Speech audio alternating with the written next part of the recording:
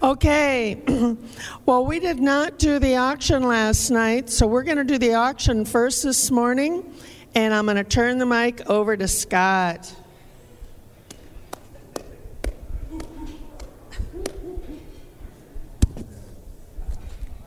All right.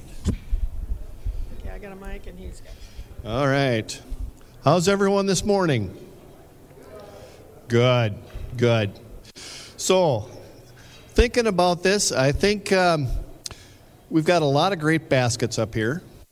And I think we're just going to bid to the highest bidder gets choice here. So, please don't make me break out into my auctioneer call because it's early. It's early. So, can I have an opening bid of $50?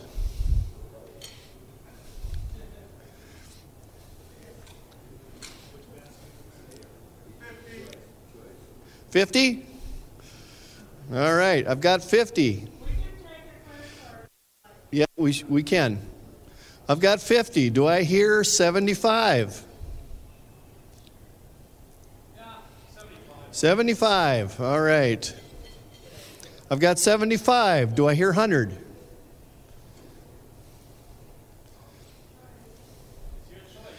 Your choice. How about 80? 75, do I hear 80?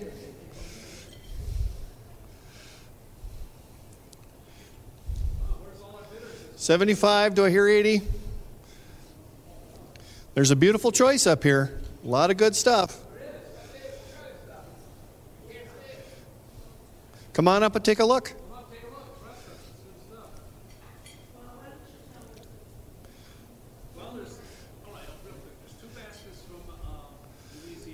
Yep. Basket from Hawaii, two from Louisiana, one from Minnesota, one from California, and we also have a basket of stuff from Dr. Pepper Keurig. Lots of shirts, hats, that kind of thing, some beverages. 75, do I hear anybody?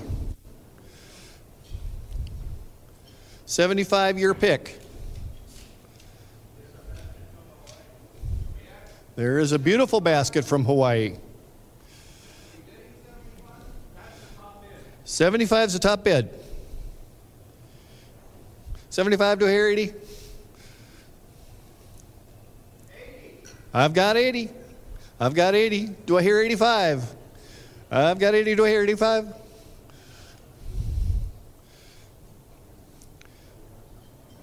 That takes the top pick. You get to pick whichever basket.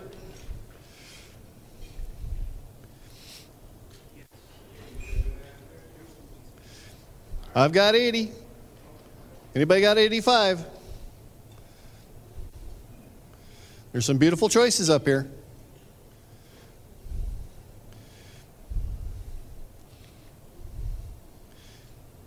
$80 going once. $80 going twice. Last chance. 90. I've got 90. I've got 90. $90. Do I hear 95? 100. Well, I've got 100. I've got $100 for choice. 100 for choice. Do I hear 110? Remember, it's going to a good cause, folks. Going to a good cause. And there's a lot of good stuff up here. I've got 100. Do I hear 110? 100 going once. 100 going twice. Sold for $100. Come take your pick. It's the one in the wrap right there. This one. You sure? Oh, that one. Yep, that's Hawaii's. And it came in that bag, so.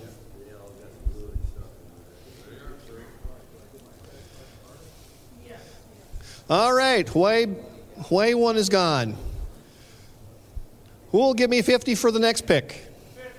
I've got 50. 60, anyone? 60. 60.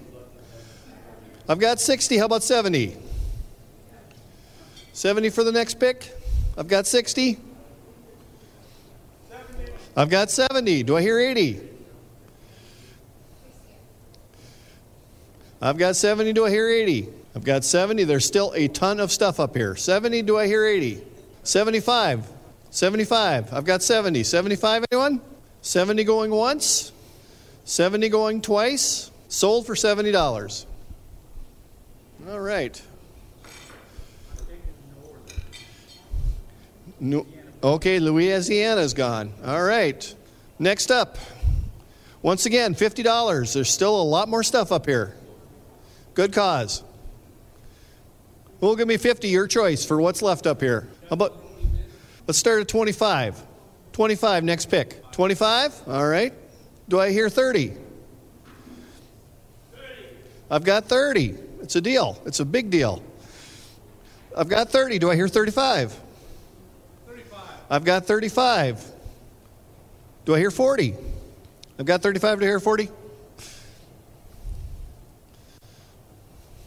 I got 35 going once, 35 going twice, sold for 35. All right. See which one goes here. All right. Let's go ahead and start bidding on the couple baskets we have left. Do I hear 25? These are minimum $50 baskets, 25 bucks. 50 on the next one, okay. We got one more gone. I thought you had bought the last one for 35. Yeah. Okay, honey, then we bought one. You bought one, yep. Okay. Okay, so 25 on next pick. 25 on next pick. About 20 on next pick. That's a deal. 20 bucks, you're walking home with a bunch of stuff. 20 bucks. Do I have 20? Hey, for 20, I'll put in 20. 25? I know where there's a deal. 20, I've got 20. 25? 25, your pick. I think we've got 2 or 3 left up here. Are you guys really going to let me walk away with this one for 20 bucks? Well, I'm definitely going to take one for 20 bucks. Anybody got an offer on the last ones left here? Come on, guys. I'm going to take this one. Which one? I'm going to take the 7-Up one. That's what this is. Yep. Mm-hmm. I think we'll take our own basket. We like this stuff anyway. 25? All right, I've got 25. We got a Louisiana basket here yet? Yep.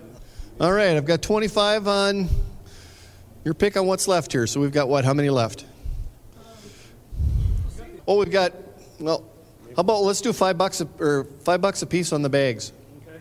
Here, it's Maple syrup. You can take that right home in your suitcase. $5. All right. Okay. You're going to take a... All right. So let's see.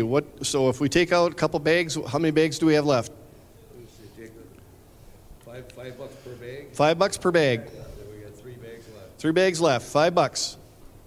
First one's up with $5. Take a bag. You can't beat that price. What's in the bag? What's in the bag? It's maple syrup. Wisconsin maple syrup. Yep. Which is a steal. Don't. If you go near my chocolates, I'm taking your arm. Taking your arm. Taking my arm. Yeah, those chocolates gonna be mine. Yep. One nice Louisiana basket left. We'll take offer on what's left up here.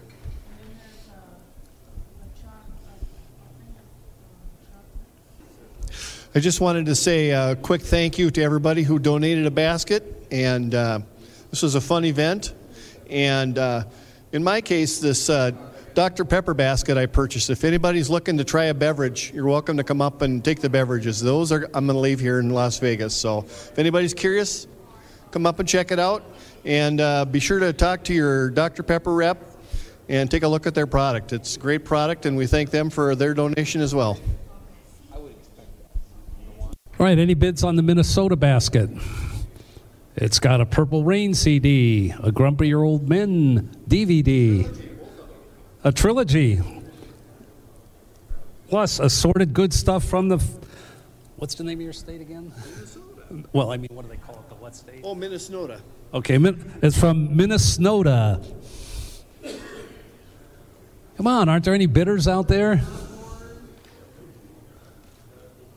Nut Goodies, Christmas Nut Roll, made in St. Paul, Minnesota, fresh. 25. Come on, somebody give us 25. Coffee, Caribou Coffee. There, you need something to wake you up in the morning. We got a bid of 25. We got a bid of 25 here. T-shirt that says Shiitake happens. Now, where can you get a T-shirt that says Shiitake happens. Minnesota, home of Hubert Humphrey, Walter Mondale, and other people. Amy Klobuchar. Yeah, there we go. We got 25. Anybody want to go? happens alone is worth 25. Right. You going to let her walk off with this bargain? The rest behind, take the T-shirt home, you're a winner. Come on, folks. Any bidders? It's 25. That's right. Somebody I'm sorry I missed seeing. He was on my agenda to see. Yep. The only other person is Bob Dylan. Yes, home of Robert Zimmerman. Now, come on. $20. $20. You're getting a value. The T-shirt alone's worth that. Pardon? She said 20, 25 is the bid right now. 25 is the bid? Yes. All right. Well, good. And the basket itself looks like it's Minnesota. It's all. Shall I say 25 going once? Yep. 25 going once. 25 going twice. Sold for 25. Like I said, I think you and I were perfecting our act up there. Yes. Okay.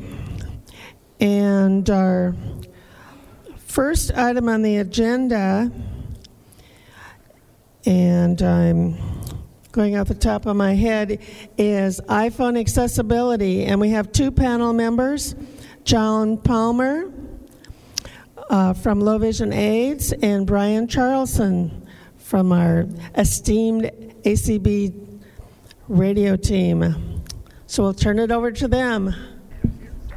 Okay, Brian has volunteered me to go first.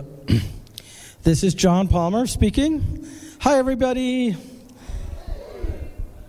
Well, I want to thank the group for asking me to speak. Not in any official capacity with Apple in the sense that I've ever worked with Apple in terms of being an employee, but I can share with you all the tricks that I've learned from users and what we discovered. And I am certainly an authorized iOS application developer that developed the software to be used within the iPad Pro that's used within our Patriot Pro product. So we're like the first to sort of say, hey, this industry is being catapulted with Apple's technology. We just need to use them for the hardware. You know, we need to make machines using their hardware and so forth. So one of the things, and how this, I think, really started was Dan and I run into each other all over the country. Dan travels a lot, and so do I. And there was an issue with his iPhone that he needed some, I showed him something. He's like, oh my gosh, how many times have you all gone to the Apple store? Raise your hand. And ask the geniuses, right? Well, some of them are savvy to what's available. Yep, I see several hands here in the audience. And some of them just, they don't really know. It is very technical. So there's one thing I want to start off is a site that you can get it all broken down on what's the newest and greatest in iOS 13. Okay? So this is very recent. There's been a big update on the platform for blind and visually impaired, right? It usually happens every September, by the way. There's updates throughout the year, but September is sort of the magical month for Apple to look at this. And, okay, let me find it on my iPhone. Oh, I got so many texts coming in here. Okay. Oh, what's new in iOS 13? Accessibility for individuals who are blind and deaf-blind. Okay? and that is applevis.com. So if you want a reference point to maybe look at, other than trying to find it in the Apple Owner's Manual, applevis.com is a gentleman, Scott Devert, that writes about empowering blind and low vision users of Apple products and applications. I mean, he'd be... Scott's last name is Devert. D as in Delta, A, V as in Victor, E-R-T. So the applevis.com goes into a lot of technical attributes related to voiceover, mostly voice control, haptic feedback, and sort of different ways of inputting into your device. Does anyone here in the room use your finger to slide on the keyboard? Yeah? Someone back there does? Is that Sandy back there? Oh, yeah, wow. Okay. So they added like a tone that if you leave your finger on that letter, it'll go click, click, click, to let you know it's going to put that letter in. And it helps to predict the word. So I personally don't use it, but I know sometimes I accidentally invoke it, right? And sometimes the keyboard splits up in two pieces too. But what I'm trying to do is say those specific things regarding voiceover and haptic feedback and all are in that article. He didn't discuss much about low vision users. That's interesting because low vision users haven't given, he explains, hasn't given a lot of feedback on that, what they like. But here's some of the kind of things that when I discussed with people, hey, do you know about this? They seem to go, oh, wow, that's really neat. So in your use of your iOS device, your iPhone, we'll pick on the iPhone right now, how do you type in voiceover? Can anyone just yell out what they do? Dictate. Okay, that's good, Artis. Yeah. So you can speak your words on the screen, right? Everyone know about the microphone button, right? But what I guess I'm getting at is when you put your finger on a character in the keyboard, has your finger ever slipped to the wrong character? Okay. Some of you with big fingers, right? So that's a real issue when typing in voiceover in the keyboard, typing the wrong character, right? So tapping it, lifting your finger up, then double tapping it. The alternative to that is split tap. So split tap is when if your finger's on something and you want to select it, it could be one of the icons, right? It could be a launch of an application. Just, keep your finger held on the glass, onto the screen, and then with another finger, tap anywhere. And that's the equivalent of lifting your finger, double tapping. Does this make sense? Let me just say it one more time. And some of you might say, oh yeah, we know that. But I found a lot of people that don't know that love that. Maybe 50%, So if ever you want to select something, you could just, after you hear it on VoiceOver, you could use your second finger and you could split tap. To me, it reminds me of when I was taught in basketball to keep my foot stationary and then pivot back and forth. Don't lift your foot up off the screen, off the floor, but pivot. So split tap was one of them. Low vision users, a lot of them were aware of, and this is probably more to do with the market that's not BEP, but when your friends are retirees and they're looking at magnification, they're typically spreading their fingers, right? Spreading their fingers works but not for everything. So everyone here knows how to magnify everything? Yeah, I'm sure you do, right? But how I do it and how we turn it on is we turn on magnification in the settings, in the iOS settings.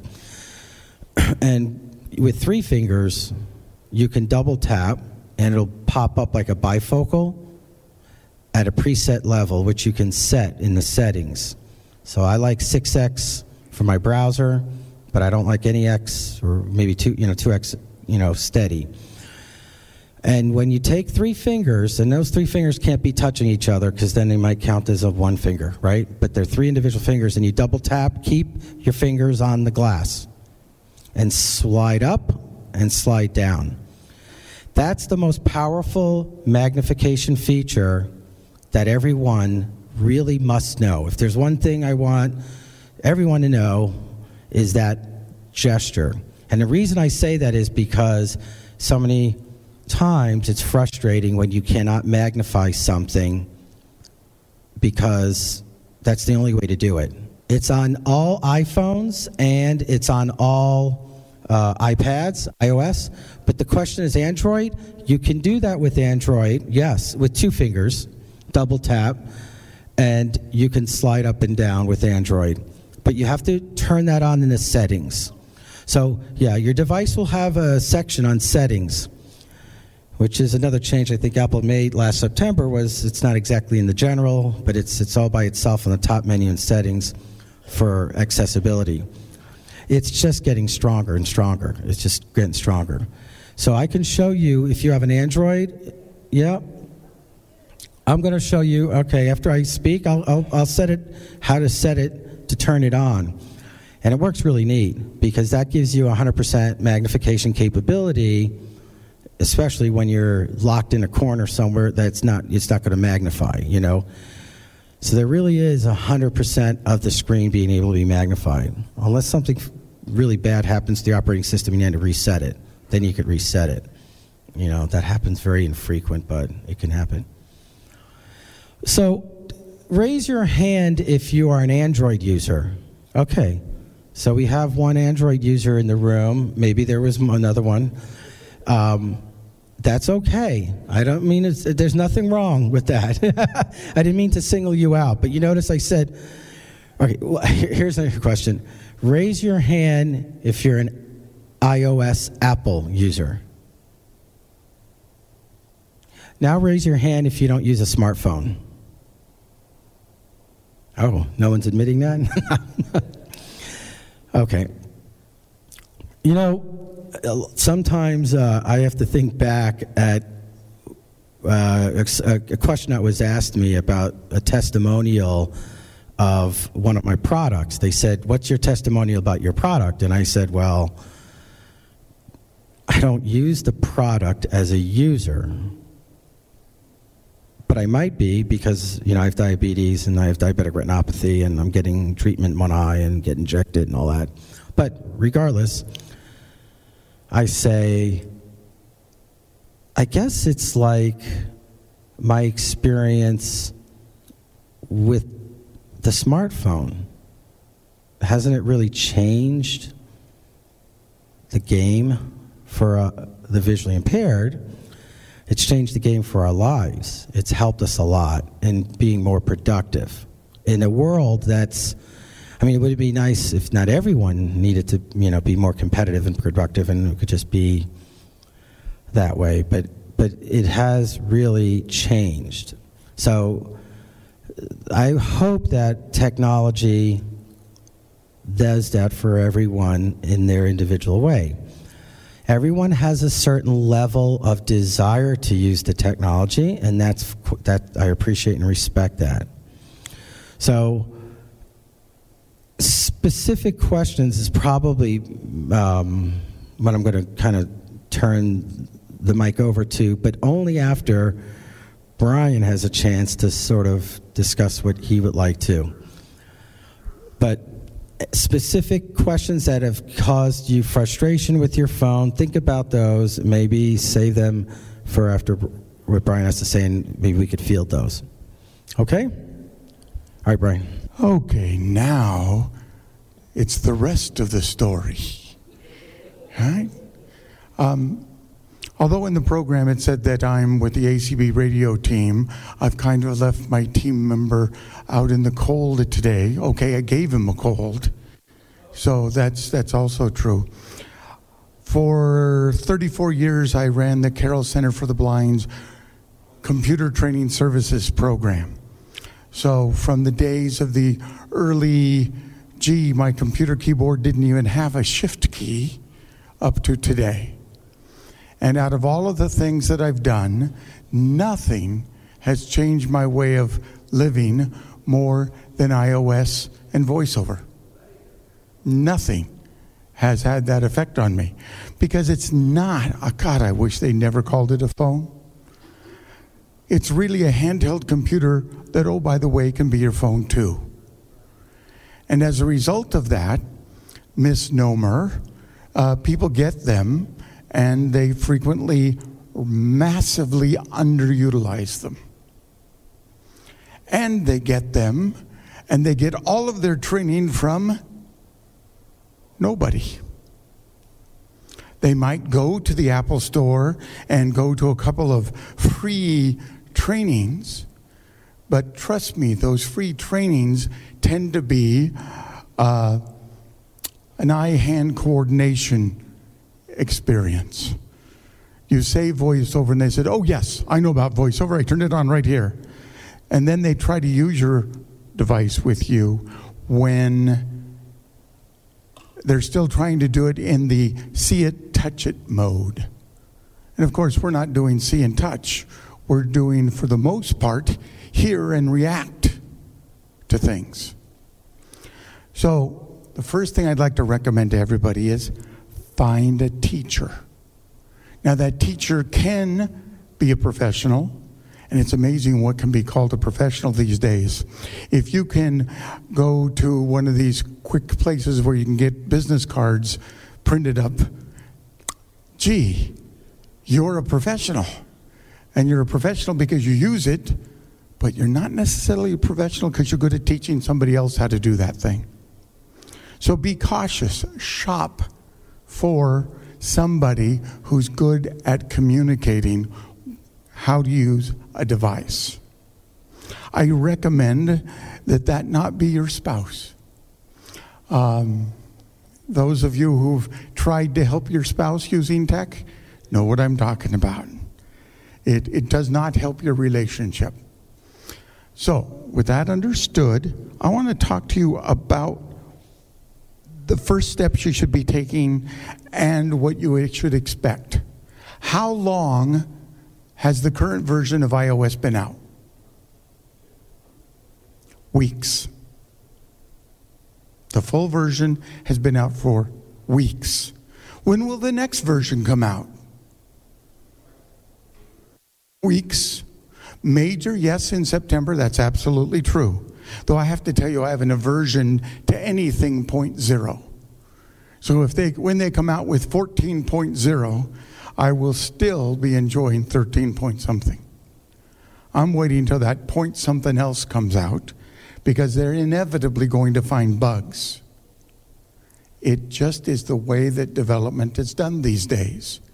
We are all guinea pigs in the design, ability, and usability of these things. So keep that in mind.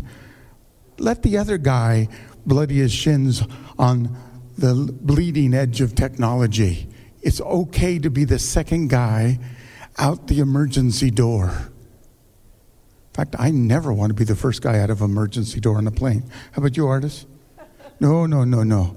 I want that splat sound to be somebody else, not me. So, 1, do not upgrade just because an upgrade's out there, if it's a 0.0. But pay attention to security. The vast majority of the problems people have with spam, with spoofing, with all of those nasty people out there who seem to have nothing better to do than to annoy you with breaking into your devices. That's the reason you need to update update your iOS. So, do it. Check it out. I don't put mine on automatic because, like I said, I'd like somebody else to find out where the problems are before I launch into it. I suggest you do the same. Now, you've got your device. You're using it just fine. Now what? Because things keep changing. I don't know what my device is capable of anymore. I absolutely agree with John. Appleviz.com. Now, Appleviz.com is more than one person. It's a community of users. Maybe you don't have time to go try out 14 different apps, all of which purport to do the same thing, but you know they're not all going to be accessible just because they're on your iPhone. So, I always turn to Appleviz.com. Go to the section where you can look at apps by category and read what's there. Some people, that's what they do for fun. Some people play video games. Some people watch sports on TV. Some people trial and error software. So let that be somebody else, not you, unless you've got a great deal of tolerance for these things, especially if you're using your device for business reasons. Some of these apps, although they've made it through the Apple Store, the App Store, they're not really there for prime time, and they can interfere with other apps that you are already involved with. So, you want to have a new app that does QR code reading. Where do you find out about it? Appleviz.com. How are you going to pick between the 25,000 that say they do this? Appleviz.com. There are some other resources out there. You can get the AFB Technology Newsletter, Access World. There'll be things there. You'll see things in the Braille Forum and the Braille Monitor, those kinds of things. But for my money, Appleviz.com. Another thing I want to tell you folks is you're more dependent on that phone than you realize. You're more dependent on that tablet than you realize. It was about 20 years ago or so, my family and I were sending out annual Christmas letters, and one morning we woke up and there was a smell of burning electronics in the house. It was our computer's hard drive dying, and it had the only copy of our mailing list. All of our contacts were there, and it hadn't been what? Back it up, baby. Back it up. Don't come to me crying when it doesn't work, and you never back up. You've got to back up that device. The more dependent you are on it, the more you need to take out that little insurance policy. There are things you can do to get that device to work better for you. Probably the one I would recommend the most is do more in the cloud. You go out and buy a phone or a tablet, and you see that the price difference has a great deal to do with how much what? How much data it will hold, right? Well, heavens, you're online most of the time in one form or another. So do yourself a favor. Don't invest a lot of money in that extra memory in the device. Invest that time and energy into mastering keeping data on the cloud.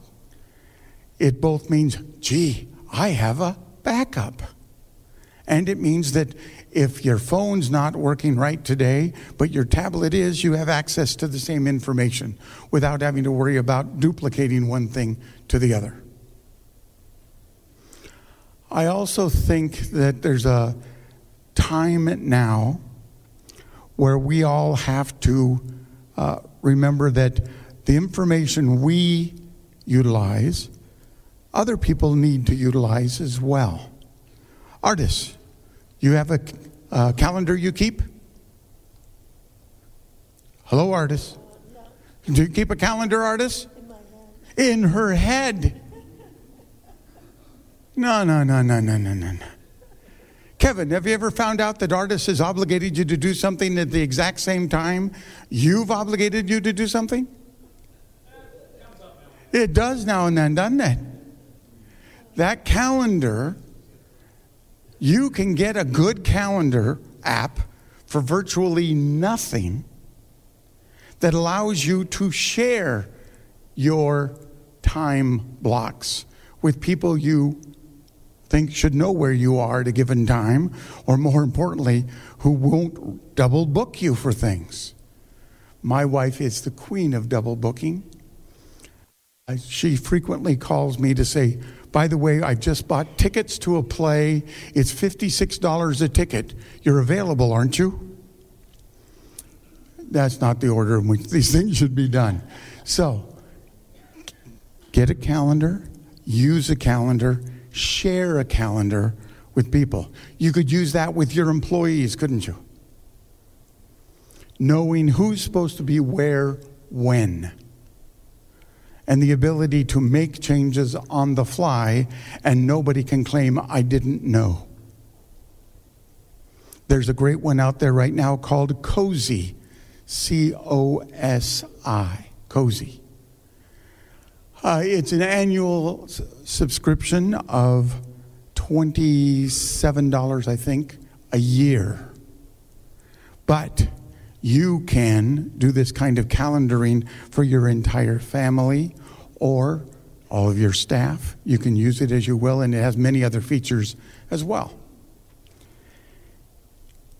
One of the things we all fall into is we do not invest enough time in spring cleaning that device of yours. ACB President Kim Charlson had 5,802 contacts in her contact list. And she devoted a month to clean it. She now has 1,012. What were those other 4,000? They were duplicate records where it only contained the email address. Have you ever tried saying to Siri, send a text message to so-and-so? And they say, which so-and-so do you want? Do you want John so-and-so? Or John so-and-so? Or John so-and-so? Or John? They all sound alike to you. And you can't get past that. You gotta do housekeeping. How would your stands be doing today if you didn't take time out to clean them? Just because it's not getting in your way, you think, trust me, the trash needs taking out. You need to go in, clear up your contacts. You need to go in, clear up your text messages. You can go into settings and do some automatic that says, gee, do I really need a text message that's more than 30 days old? The way I use it, I don't. But you need to make some decisions about keeping that device clean. You know how it feels like it's getting slower and slower? Well, you'd get slow too if you had to step over all the trash that's laying everywhere. So it's no surprise the phone has the same thing. Whether it's phone or tablet, this is a huge thing you need to simply take care of. Now I'm going to tell you the last thing, and that is people's least favorite thing about an iOS device is using a keyboard on it. It's not just a low vision person that has trouble. It's not just a voiceover user who has troubles. Everybody has troubles and hates it. So there's a whole bunch of methods built in to try to simplify that process. You heard of 2 different ways to type. That is, slide your finger to the one you want, then double tap. Slide your finger to the next one you want, and double tap. And then the split finger tap. Slide your finger to the one you want, keep that finger down and touch the screen anywhere with the second finger. I like the third method. It's slide your finger and lift it, and that types that character. I can type in that fashion about 20 words a minute, which is more than enough for my life. It really is a matter of how few motions do I want to have to make. If I lift my finger up off the D key, when I put it back down after typing a D, where's the S key? To the left, just a little bit. On the other hand, if I slide my finger to the D and then double tap anywhere on the screen, when I put my finger down, it's likely not to be where I last touched. So this makes a much faster experience for a voiceover user. The other thing I'd like to recommend is that you buy a few little extras for your little honey bun, that phone that's in your pocket and you spend more time with than your sweetheart. Buy a Bluetooth keyboard for it, so that when you do things such as housekeeping, where you're not trying to do it with one hand while taking money with the other, okay, you can do that kind of housekeeping. That is, believe me, the only way Kim got down to 1,000 and some odd contacts. She did none of that except on a Bluetooth keyboard. Up here today, I am wearing Bose frames. Anybody hear them? Really nice, sexy pair of shades. But built into them is Bluetooth earpieces and Bluetooth microphones. So I can do a lot hands-free. Let's try this. Hey Siri. She's not going to listen to me now, make a liar out of me. That's what tech does when you do a demo, by the way. It's simply called the demo effect. But nonetheless, I can give voice commands without having to reach for things. I do have a little button on the side that acts as if it's the home button, but it does mean that I've got a situation where I can use both hands. What I really like about these is I don't have something sticking in my ear. So I can lean over to Artis and hear her speak to me without having to pull a plug out of an ear and say, "What'd you say?" And I can tell my environment around me as I'm navigating. That's real advantage. Real advantage. So get yourself a keyboard. Get yourself Bluetooth connectivity, both for microphone and for hearing, for those headphones. And now I'd like to, if it's all right with Artis, open the floor to questions. Sure. How much time do we have? Go ahead and take a few minutes. I have the first question. Artis has the first question. What do you do under settings to be able to clear out, like text and stuff like that? What do you do? So she says, where in settings do you go to clear things up? Well, it depends on which things you're clearing up. Like text or phone. But if you go to settings, well, let me back up and say a couple things. Go to settings, but what you want to do is to go into general. Okay? Because in general, toward the bottom, after all the usual things, there's a list of your different applications. And each one of those applications, you can modify the settings there, rather than having to open each app, make the adjustment, close that app, find the next one, open it, close it. You can do it all through settings. So go settings, general, and just keep flicking. Okay. By the way, if you have apps on your phone that you haven't used for more than a year, delete them. You're not going to use them next year either. Not going to happen. Okay, next. Questions? John, you're still up here with me, right? Good. Questions from anybody? Or, you know what I like even more? Suggestions. Scott, you want to run the other mic?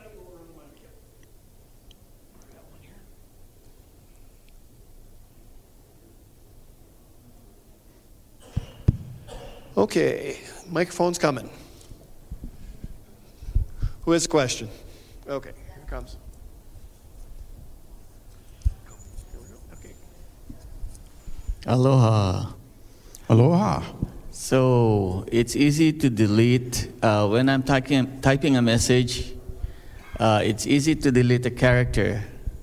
Now I paste a paragraph and I want to edit that paragraph by deleting maybe a word here, a line there, and maybe several lines. What is the best way to do it instead of doing it character by character by character? Okay, good question. So, when you're in a situation where you need to do editing that is awkward letter by letter, then what you want to do is to get an active cursor in that area that you're interested in. Just use your rotor to switch to words or whatever until you're on the word in question. In fact, I flick down multiple times till I hear the word, then I flick up one time so that I'm at the beginning of that word, right? So far, so good? Now, understand that you have other options you're not utilizing at that point. That is, if you move to actions on your rotor, now you can flick down and have other choices such as delete word, delete line, delete paragraph. So that's one way to do some editing there. Another way to do it is to get to a particular point and do a double tap and hold so that, on your Windows machine for so many years, you memorized a lot of things only to find out other people simply hit the applications menu key. And there was all this list of things you could do you never knew you could do. Same thing here. A double tap and hold on something is going to bring up some, how do I put it? It's going to bring up some choices that are only available at that time. And there will be editing ways there for you to select word, select line, select paragraph, and then work from there.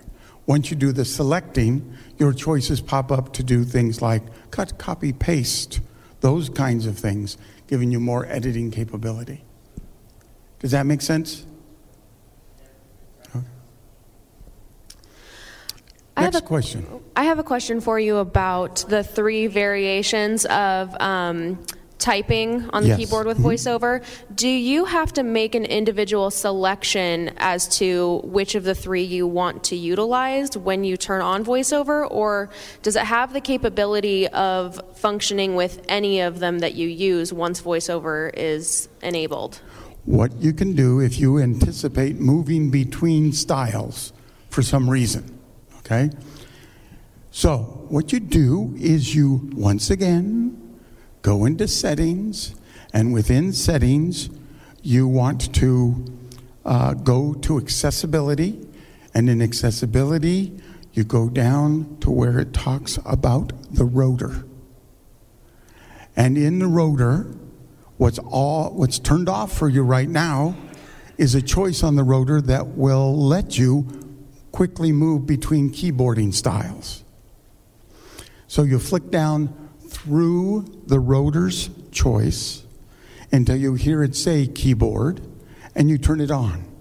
Now, anytime there is a keyboard that has the focus in your device, you can use the rotor to turn to keyboard and flick up or down to move between the 3 different kinds of keyboards.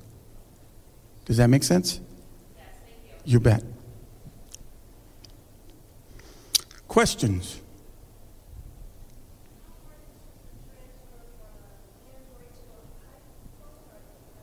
How difficult is it to move between Android and an iOS iPhone?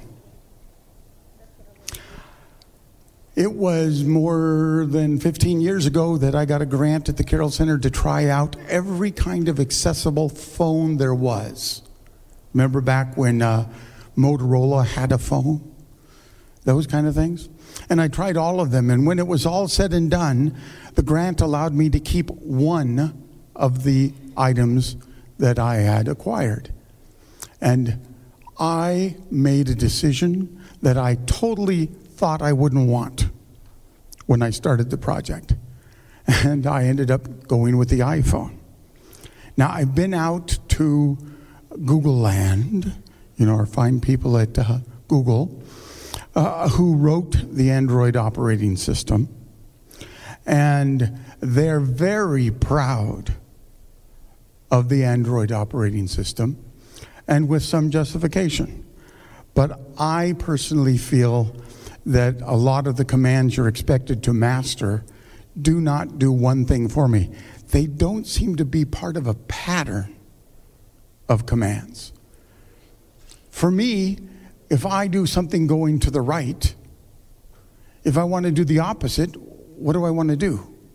I want to go to the left. That's a pattern I'm looking for. So, I will tell you that in my opinion, it's harder to go from an iOS device to an Android device than the other way around.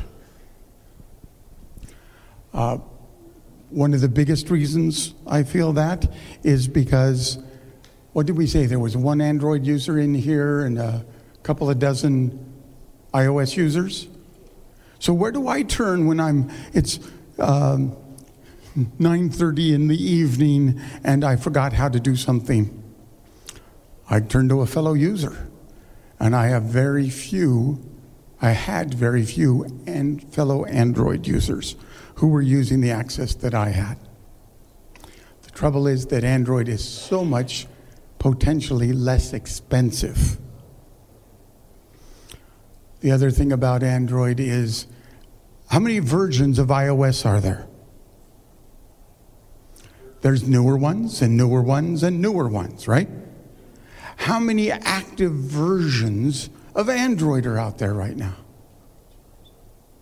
Hundreds.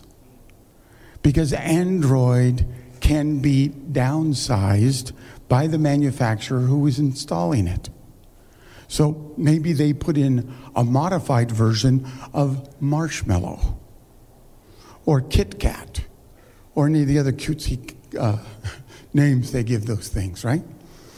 So just because it worked one way on an Android device, you go out and buy another Android device from another manufacturer, and it doesn't have the same version of Android in it. It's a trimmed down version for the sake of cost and speed. I really do believe, however, that you have to be careful when you're transferring from one ecosystem to another. So hold on to your one Android phone.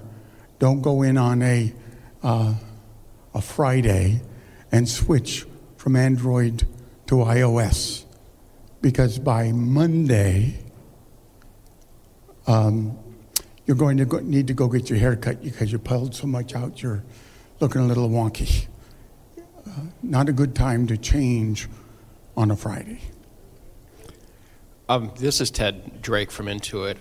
As a iOS and Android developer, Android is much easier to increase font size because as a developer, I don't really have to do anything. But for iOS, it's really difficult to make font size flexible. So for low vision that uses font size, you may find iOS frustrating because you'll open up a web app or you'll open up an application and half the text is still small. Whereas with Android, the text is universally going to be growing. But for a screen reader user, I think iOS is better, but Android's getting better. Yes, Android is getting better. And again, I think price does matter. So you have to decide how much you're going to invest in that. As a long-time trainer, I will tell you that more than 80% of it isn't working is not in the hardware, it's not in the software, it's in the jellyware. That's you, the user. That's where things short out a lot. Okay? So invest in you, the user, by getting some serious training in how to use this device most effectively. Any last question?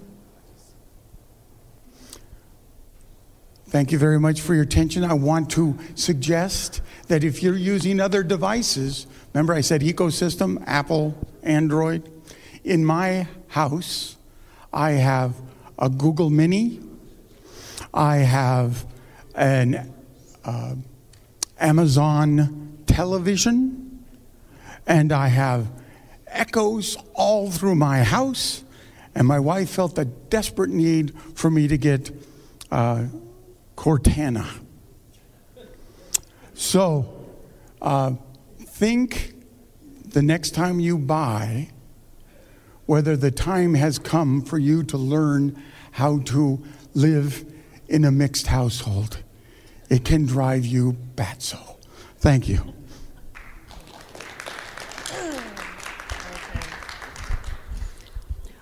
Okay. Our next speaker is going to be Teresa Hout, and she's going to talk to us about the challenges of a person with a dual disability. And I'm looking forward to hearing from her. She said there's challenges, but there's also rewards. So welcome, Teresa Hout. Good morning, ladies and gentlemen. My name's Teresa Hout. I'm from Idaho. I'm a deafblind entrepreneur. Happy Valentine's, by the way. And I would like to say a very special thank you to Artist for inviting me to come and speak today. It's very much appreciated. She actually made a dream of mine come true by inviting me to speak about individuals with dual disabilities, because often in the BEP program, they recognize your blindness, but they don't recognize you are deaf. And even though I use a cochlear implant to hear with, they kind of forget that part, and I kind of sit in the back and feel a little left out. And I need to have a very much thanks today to Brian Charles for putting me live on the ACB website. I was able to hear 100% of the conference, so thank you. Now, a little history. I started losing my sight when I was 11 years old. It took until I was 13, going through psychotherapy, for my family to realize I really could not. Actually, when the eye doctor told me that I was going to be blind by the time I was 18, I was relieved, because I knew now what I faced and what the challenges were going to be. I thought, boy, was I wrong. So as life went over, I was with visual impairment in the 70s were not what they were cracked up to be. I found that teachers, instead of giving me 100% of the work, was cutting my workload in half. So therefore, I struggled once I got to high school because I was a lousy speller. I excelled in math because it was something natural. So anybody that knows anything about the school systems even today, they still have those same challenges. I would not have believed it, except for I went to college in 2009. I got my bachelor's degree in business administration with an emphasis on human resources. I could not believe that I was facing some of the same challenges then that I faced when I was in grade school and high school. But being the strong-willed person that I am and independent, I learned that the only one that could make a difference in my life was me, and that was by abdicating. And by abdicating for myself, I'm abdicating for every deafblind individual. So I just say thank you to all of you, because you all have inspired me on one level or another to continue to do what is right, not only for myself, but for other individuals. I was later, as you know, I've talked to you about being deaf. I did not go deaf until I was 32. That was my disability. My vision never was my disability. I found when I went deaf, I lost my perspective on able to communicate with individuals.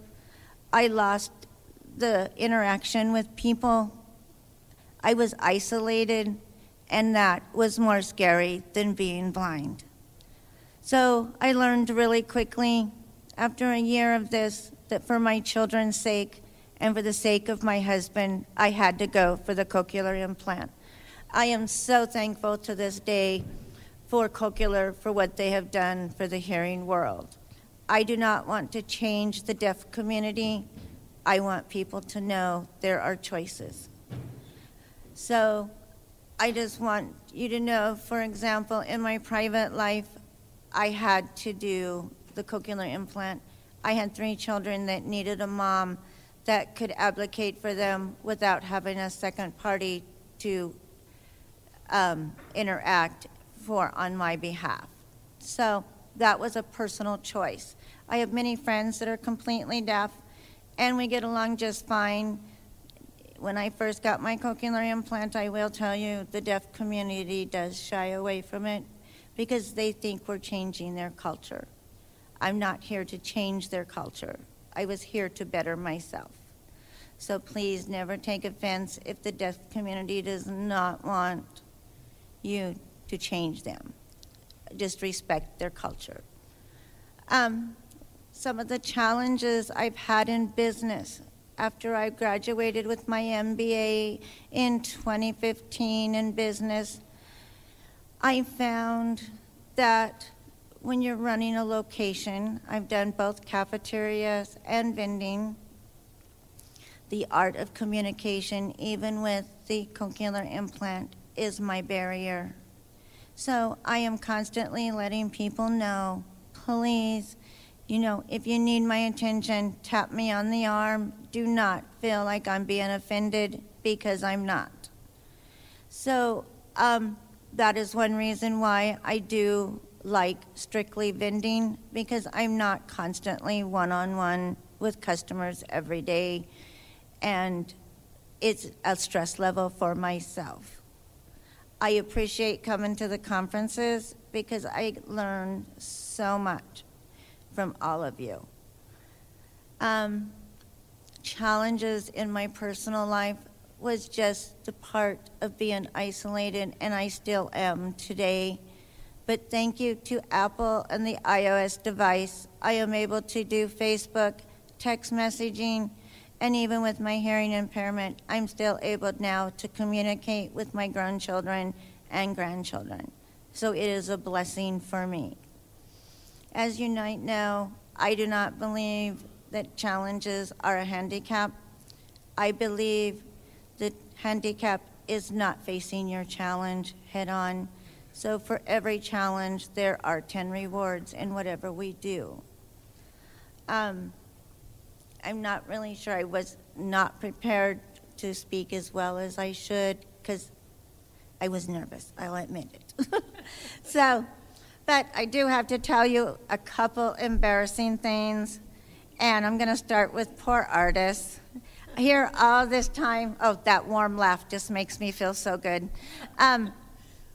My great-grandfather's name was Artis, so I come to the conference looking for a gentleman, and she starts laughing, and I was like, I am going to crawl under the table now. But her warm laugh and her welcoming made me feel it was okay to make that slight error. But there is one more embarrassing moment that this had nothing to do with really deafness, this had to do with blindness, and it was about 10 years ago. My husband took me out to dinner, and of course, us women, we're always running to the ladies' room, right? Wasn't paying attention. I ran into the bathroom, and then I went to sit down, and I realized, oh my gosh, I just walked past a urinal. No way. So I'm thinking, okay, I got to get out of here. I'm sorry, I have to go. So here I am, I'm using the restroom, thinking I'm just going to escape. What happens when I get out there? There's a gentleman doing his thing, and I was just like, I am thanking God right now for being blind. So you think you would run out of the bathroom, right? Nope, not me. By habit, I walked straight over, started washing my hands, and then I realized, what a fool. I'm sitting here, and the guy just laughed. I was so thankful. He was so humorous, but I still crawled out of that bathroom. So anyway, I get to the table, and my husband's like, why are you beet red? I just encountered a gentleman in the bathroom. Well, why didn't you leave? Because I was first. And he just laughed. And I was like, well, I had to go, sorry.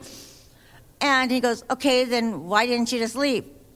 Because habit, creature of habit. I washed my hands. He goes, why he was standing there? Yes. So anyway, it wasn't worse. I thought the worst was over after explaining it to my husband. No, the gentleman comes over, taps me on the shoulder, and says, it's okay, honey. You didn't see anything important. It's a good thing I'm blind as a bat. Next thing I know, he's bringing, at the end, the waiter brought us some really great chocolate cake, and it was just an amazing thing that guy was as embarrassed as I was. But that is one of my most embarrassing moments. So do not ever be embarrassed if you are a creature of habit, because we are. So what I would like to do is actually, if you have questions, because I do not find my disabilities as a challenge as much as people may think, because I'm very vocal. If I can't do something, I'm very outspoken. I ask for help. That is the one thing I encourage everybody, no matter what you're doing in life, please always ask for help, because that way you're educating the people around you. So let's go for some questions, because I know everybody is probably just sitting, so they may just want to know what I do and how it works. So I still had the barrier of communication. But within all that transition, and I was actually, once I learned sign language and I had a tutor coming to my house 3 days a week, I was very comfortable because I had an outlet of social contact and being able to communicate with somebody with using sign language. And it was a big blessing because I had already known some basics. So I felt comfortable learning that. I am still fluent in sign language.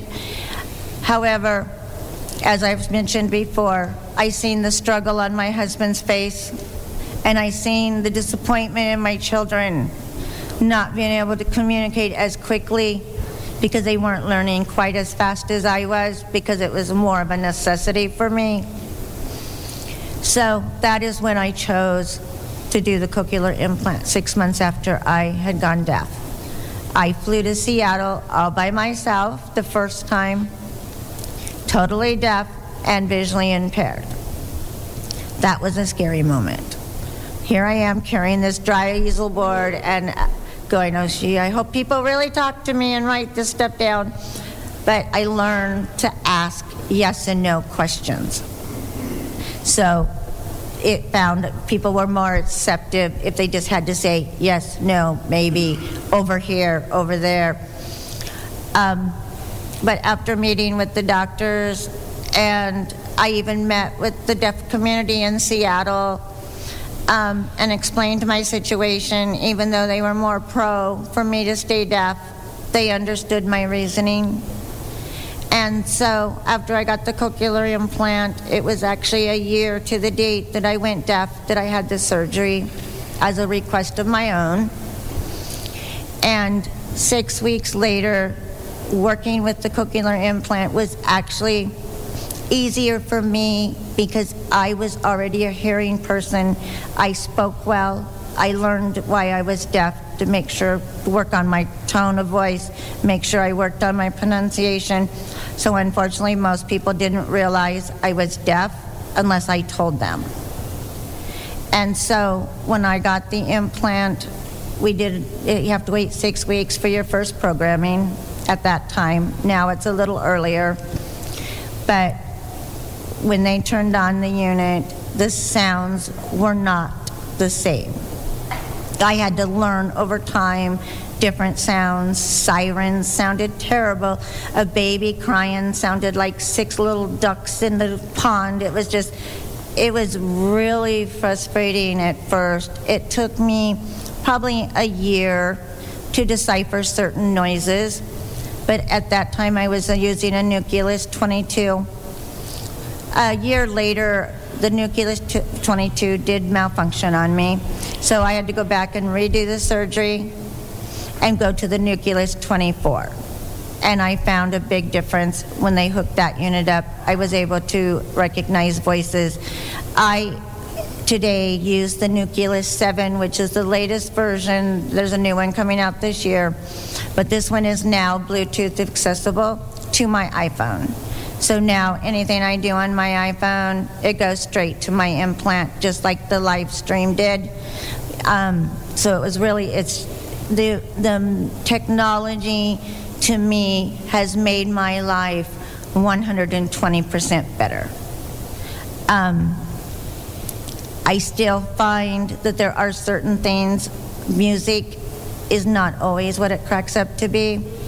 I did start, when I got the Nucleus 7 last year, was listening, and I heard some music because I'm a huge Alan Jackson fan, and I was at a Hastings, and I was just sitting there, and all of a sudden I find myself singing the last lyrics of this song, and I looked at my husband, I said, "That's Alan Jackson." He's like, "No way, you would not know anyways." I'm like, "Yes, that is Alan Jackson." So I went on this little 14-year-old trend. I was finding people. I felt like a little kid, and I was telling Jesse, I need to know who is singing this song, and he goes, "Oh, that's Alan Jackson's new release." And I was like, "Seriously? I need it. I want it. I have to have it." So now every album Alan Jackson has ever made is downloaded on my iPhone. And let me tell you, I can bebop to all his music now. So the technology is changing, and it's changing for the better for many things if you use it appropriately. And I have to say, the biggest challenge in my life is still today that my own family still does not understand when I can't hear them. They'll get so mad at me and say, "Didn't you hear me, Mom? Were you standing on my left side?" "Well, yeah." "Do I hear with my left side?" "No." So it is a constant challenge, and I do have to admit it has to do with my personal independence, because I don't let things stand in my way. So, does that answer your question? Yes. Thank you. I heard that. I like her voice. She speaks up. Is there any other questions? I have 2 comments I'd like to share. First off, thank you for coming to SVA and to Sagebrush and partaking with all of us. I'm glad you're here. Secondly, thank you for sharing your story. Thank you for sharing. Thank you. I really appreciate being here. God bless each and every one of you. Thank you. Is there any other questions? I do only have one thing to say, and it's a quote that my grandma gave me when I lost my vision. She always told me, and she has been my rock and my inspiration. God rest her soul, but she's still in my heart. She always told me, there is no mountain too high to climb, no peak too high to reach. She told me to reach for the stars and follow my dreams. I'm asking each and every one of you to do the same as you go through life, because you're going to make a difference to somebody. Thank you.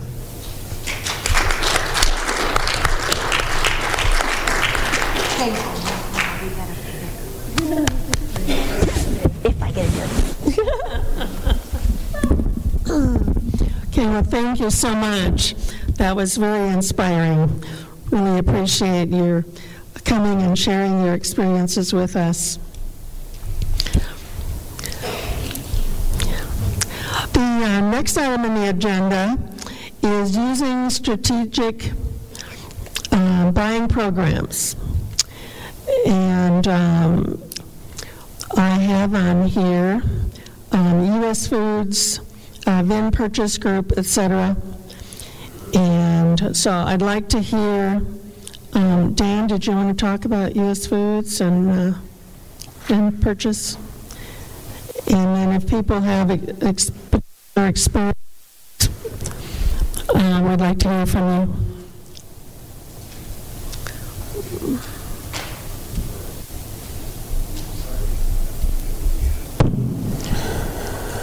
Thank you, Ernest.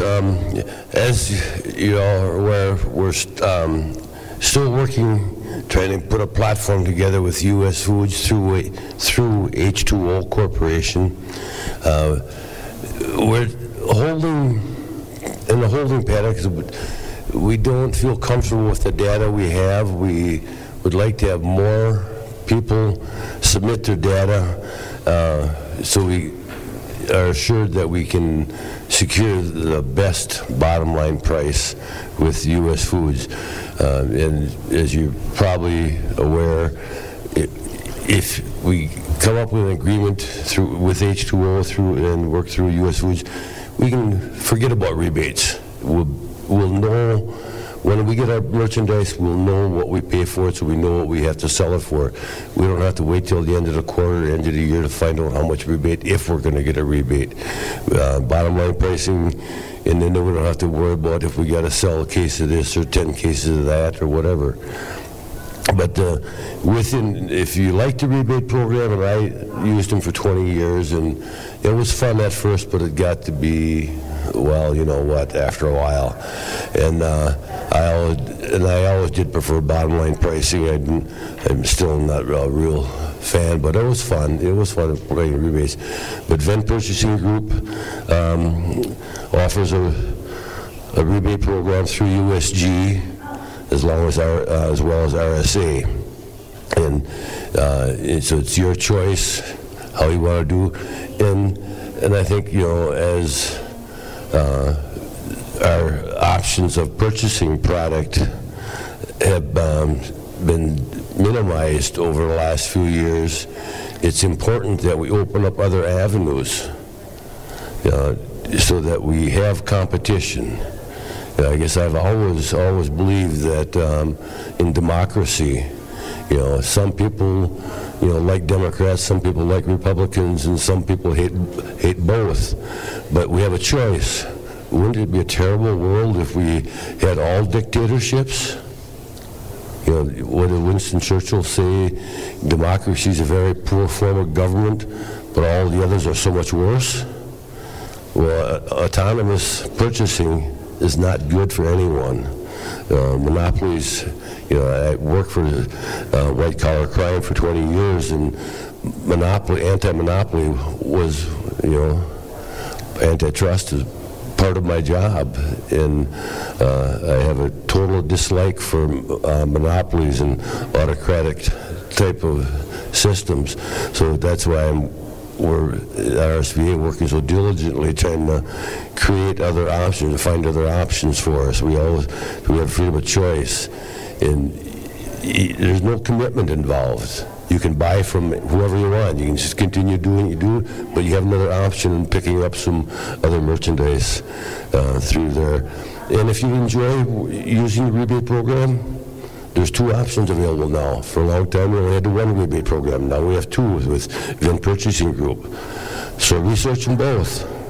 And if you have any questions or thoughts on it, I can surely help you out as much as I can. You want to always keep your options open.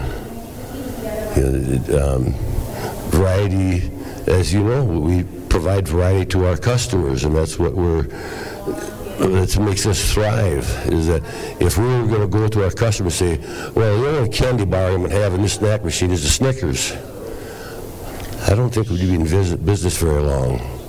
Or say, well, the only soda I'm going to have in here is I'm going to have the Diet Coke in here. I don't think it'd be around very long. Variety is the spice of life, and that's what purchasing is all about. I don't know of any manufacturer that relies on solely one source. They're always shopping, whether they can buy something American-made, Chinese-made, Japanese-made, Mexican-made. They don't care as long as they have that choice and that ability to shop. And that's what we're trying to do here at RSVA, is make those choices available to you. We'll all benefit from that. I can assure you that freedom of choice is the best and hopefully the only route to go. Anyone have any thoughts or comments or questions, or in any way we can encourage our colleagues to submit their data so that we know the exact quantities and types of items that our people are using at this time? You can always get a hold of me anytime. I always have my cell phone with me. I always used to say, well, except for when I'm in prison, but I don't go to prisons anymore. I served my 20-year term, I guess. But you just give me a call or you send me an email if you have any questions. But more importantly, we appreciate any data you and your colleagues can provide so that we can increase our purchasing power through variety of rebate programs and variety of suppliers. Thank you.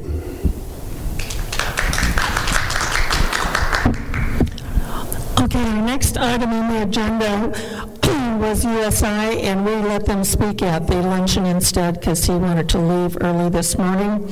So our next person on the agenda is Dan Spoon from ACB. And he's going to share all about ACB's programs, services, about the summer convention, lots of different things about ACB, and come on forward. On the way. Aren't you here yet?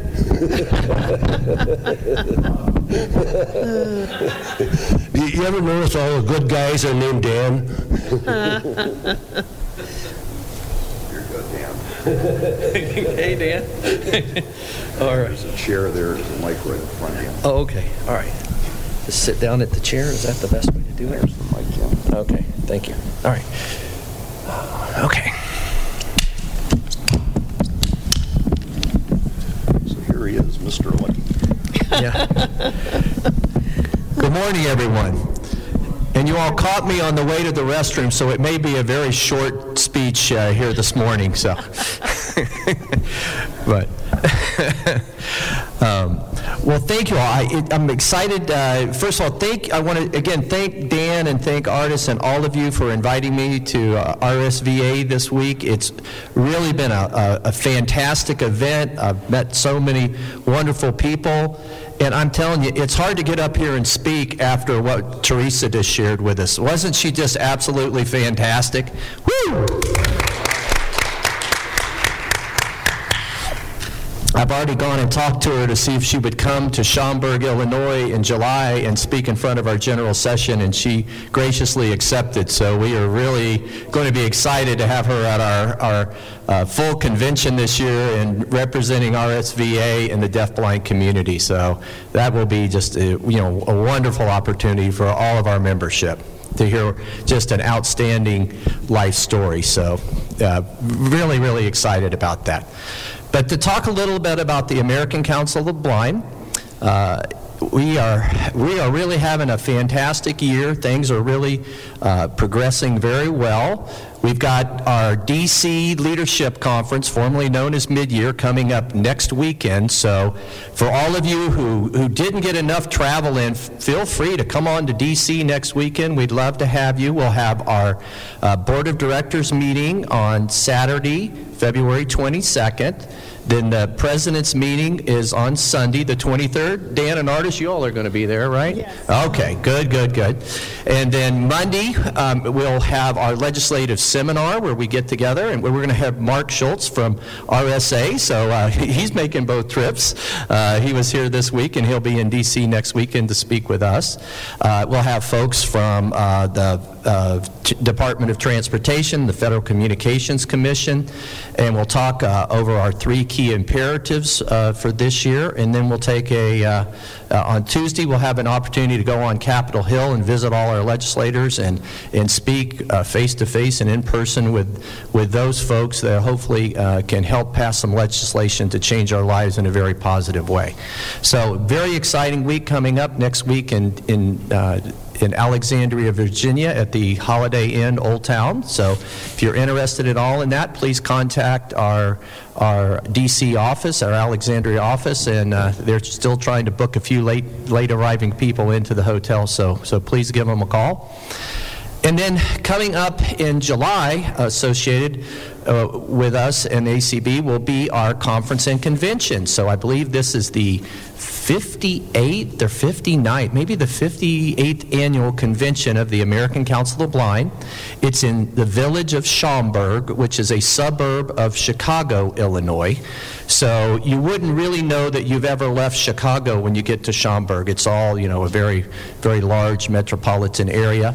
It's a wonderful Renaissance hotel. The rates are $94 a night. Really, really first-class hotel. Wonderful convention area and conference rooms. It's a mile and a half from the Woodfield Mall, which was the largest mall in America before they built the Mall of Americas in Minnesota. So it's really a wonderful shopping area. There's all kinds of restaurants. Going to be tons of wonderful tours, everything from a dinner cruise at Lake Michigan to on Wednesday night, we're having a couple of bus loads that are going to Kaminsky Park for the Chicago White Sox, Chicago Cubs intercity rivalry baseball game. So that'll be a wonderful tour. Just all kinds of Science and Technology Museum, just all kinds of great tours that are going to happen that week, as well as our general sessions. And this year we'll be having our elections of 5 of our board of directors and 3 of our board of publications folks. So a lot to do in Schaumburg, and please pay attention to all of the convention announcements that come out from Janet Dickelman and her team. There are a few changes going on in the convention this year. We, as we talked about how do we get more people, more access to more of the wonderful workshops and trips and tours that are going on at our convention.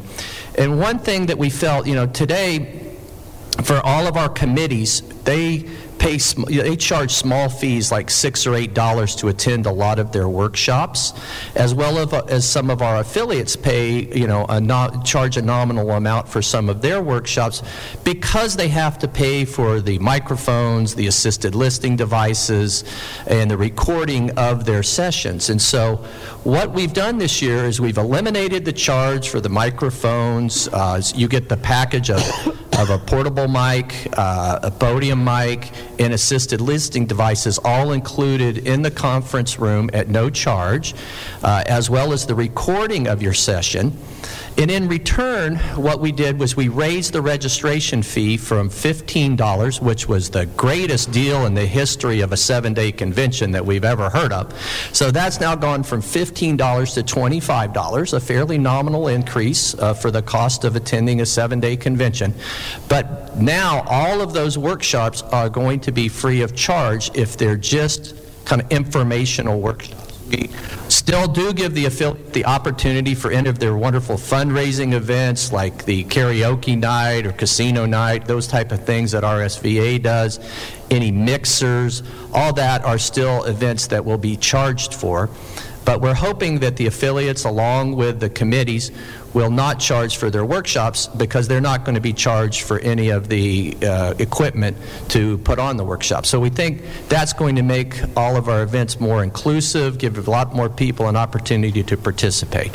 So look forward to seeing you guys in Schaumburg, and that's really what's going on with the convention and the leadership conferences. Wanted to talk to you a little bit about the fact that you all may be aware of this, but inside of the American Council of the Blind, we have our board of directors, we have a wonderful staff with people in both Minneapolis handling our financials and in Alexandria handling the day-to-day operations along with our advocacy efforts. But right now, in addition to that, being the volunteer organization that we are, we have 40 committees. Now, that's a lot of committees and a lot of volunteers that are giving of their time to be part of the American Council of the Blind. But it was kind of unwieldy to have 40 committees all kind of doing their own set of objectives and goals. And then you've got the staff, led by our executive director, Eric Bridges, that is kind of setting their own set of goals and objectives. And then you have the board of directors, the governing body of the organization, that has in mind their own set of imperatives. So what we put together this year with the help of the board and our leadership team is we've now formed 9 ACB steering committees, program steering committees. And these are the areas where members of our board of directors, a dedicated lead from our staff, and the chairs of the committees that roll up under that program are all now part of a steering committee that work together to set the goals and objectives for that program within ACB. So now, instead of having to work day in and day out with 40 different committees, we will work with 9 steering committees that will then work with their committee chairs and their board of director designees and their staff person to kind of together set the objectives for that particular program inside of ACB. So if we take advocacy, for example, we have our Director of Advocacy and Public Affairs, Clark Rackful. He will be the staff lead. We have Ron Brooks, a very schooled member from all of our advocacy efforts, a really good, knowledgeable person when it comes to transportation, former chair of the Board of Publications. He will be our member team lead for advocacy. And then we have our 7 committees that roll up under advocacy. So we have advocacy services chaired by Jeff Tom, who was here this week, that you all have got, have a really good relationship with. We have transportation with Sheila Styron. We have Information Access Committee chaired by Tony Stevens, who was a former director of advocacy for ACB. We have the Information Access Committee, which is chaired by Becky Davidson. Some of you all may remember her as Becky Barnes. Then we also have Debbie Grubb, who's the chair of Schools for the Blind Special Education Task Force. Doug Powell, who's on the Rehabilitation Issues Task Force chair. And Gabe Griffin from California, who's the chair of our Resolutions Committee. So all these folks are now going to be on an advocacy steering committee, and we believe working together to set our goals and objectives. So for that particular area of our organization. We also are going to then roll all of our budgeting priorities up under these 9 programs. So right now, we not only have a view of our American Council of the Blind that talks about salary and staff and rental leases for our offices and this type of a budget breakdown, we also take those budget expenses and we categorize them by our 9 key programs. And those 9 programs are convention, which we talked about for a few minutes, advocacy, membership services, which is staff lead for that is Cindy Van Winkle, who we just hired last June. Have you all had a chance to have any conversations with Cindy? Dan, Artis, have you all? Yes. Yes. So Cindy, I mean, she's just a dynamo from Washington State. She moved to Minneapolis, took on this as a new phase of her life and a new career choice. And she is hitting the ground running, doing surveys, doing interviews, doing one-on-one conversations. I think she's reached out, talked to already like 150 unique members inside of our organization in leadership positions. She's going to chair that Membership Services Committee, and we're excited to hear from her at the President's meeting this year. And then we have information, referral, and peer support. What I believe is one of the most important programs we have inside American Council of the Blind is reaching out to others that are going through what we're doing as blind and visually impaired people and finding someone inside our organization through our membership that can understand what that person is going through. For all of you, as you started to lose your vision, didn't you find inside of RSVA or the American Council of the Blind or your local affiliate or chapter, it was a place to belong, a place to call home, a place to meet somebody that was going through the same trials and tribulations you were going through. Like they were kidding Artis the other day when she said, "The baskets will be right over there." And we all went, "How many times have we heard that?" And we're like, "Where is over there?" You know. And so it's fun to kind of laugh and be able to tell those stories and talk to each other. And so I think information referral and peer support moving forward is going to be one of our most important programs, and really the program that ties so closely into our special interest affiliates. The unique thing about the American Council of the Blind, it's a national 501c3 non-for-profit business, but it's not the only national 501c3 non-for-profit business in the American Council of the Blind.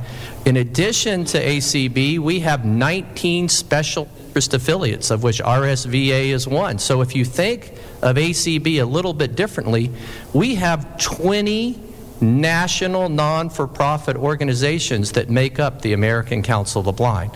And those special interest affiliates are a lot of what brings information referral, peer support to our organization. Think about it. We've got the Diabetics in Action for people who are dealing with diabetes. We've got the Library Users Group. We've got Randolph Shepherd Vendors. We've got Guide Dog Users of America with all that they do for guide dog users. Government employees, the list goes on and on. Braille Revival League, blind attorneys. We've just got so many different groups that have the ability to provide information referral and peer support to our membership. In addition to that, we've got 6 committees that roll up under information referral and peer support, or what Claire Stanley, our staff lead there, likes to call ERPS, which I think is kind of a cool sounding name. But we have SASE, the Sight and Sound Committee that deals with dual sensory loss. And I already talked with Teresa, and we'd love for her to come and talk to those folks at our convention this year. We've got ACB Women to talk about women's concerns. We've got Multicultural Affairs, International Relations, Employment Committee, Next Generation Committee, which now may roll and become yet a new 20th affiliate, a special interest affiliate under the American Council of the Blind. So these are all, again, additional affinity groups that give people a place to find a home inside of our organization. Next, we have the Audio Description Project. How many of y'all, give me a round of applause if you've seen an audio described movie, television show, or play within the last year? Think of how far that committee has come. I mean, it is just exciting to realize what is out there with audio description now. We have a wonderful website, acb.org/ADP, and right now we have a wonderful webmaster, Fred Brack, that helps kind of consolidate all the different efforts that are going on with inside of audio description. And with all the advocacy that's taken place, a lot of it with Brian and Kim Charleston. Got to give them a big round of applause from Boston, Massachusetts. Yay, Brian and Kim. They have worked hard through some series of structured negotiations, first with Netflix, then with Hulu. We now have commitments from Netflix, Amazon, Apple, along with iTunes, as well as Hulu, and we have conversations going on right now with HBO, Disney Plus. All these streaming services have all committed that 100% of their original content will be audio described. So if you now go look on acb.org/ADP, you will see over 3,700 programs and series that are audio described. So the amount of content that is out there that is audio described compared to where we were 10 or 12 years ago. Do you remember those days, guys, when you got your VHS tape and you got to see Pretty Woman that had been out for 10 years, and WGBH finally audio described it, and you played it over and over again because it was only one of only 3 audio described videos you owned in your collection.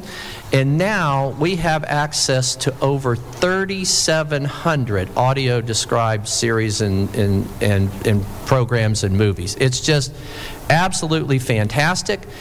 In the theaters, it's now very, very, I think, easy and accessible to get audio description receivers. When you go to the movie theaters, they all know what you're talking about. 8 of the 9 Academy Award nominated films for Best Picture this year were audio described. Guess which one wasn't? Parasite, the one that won.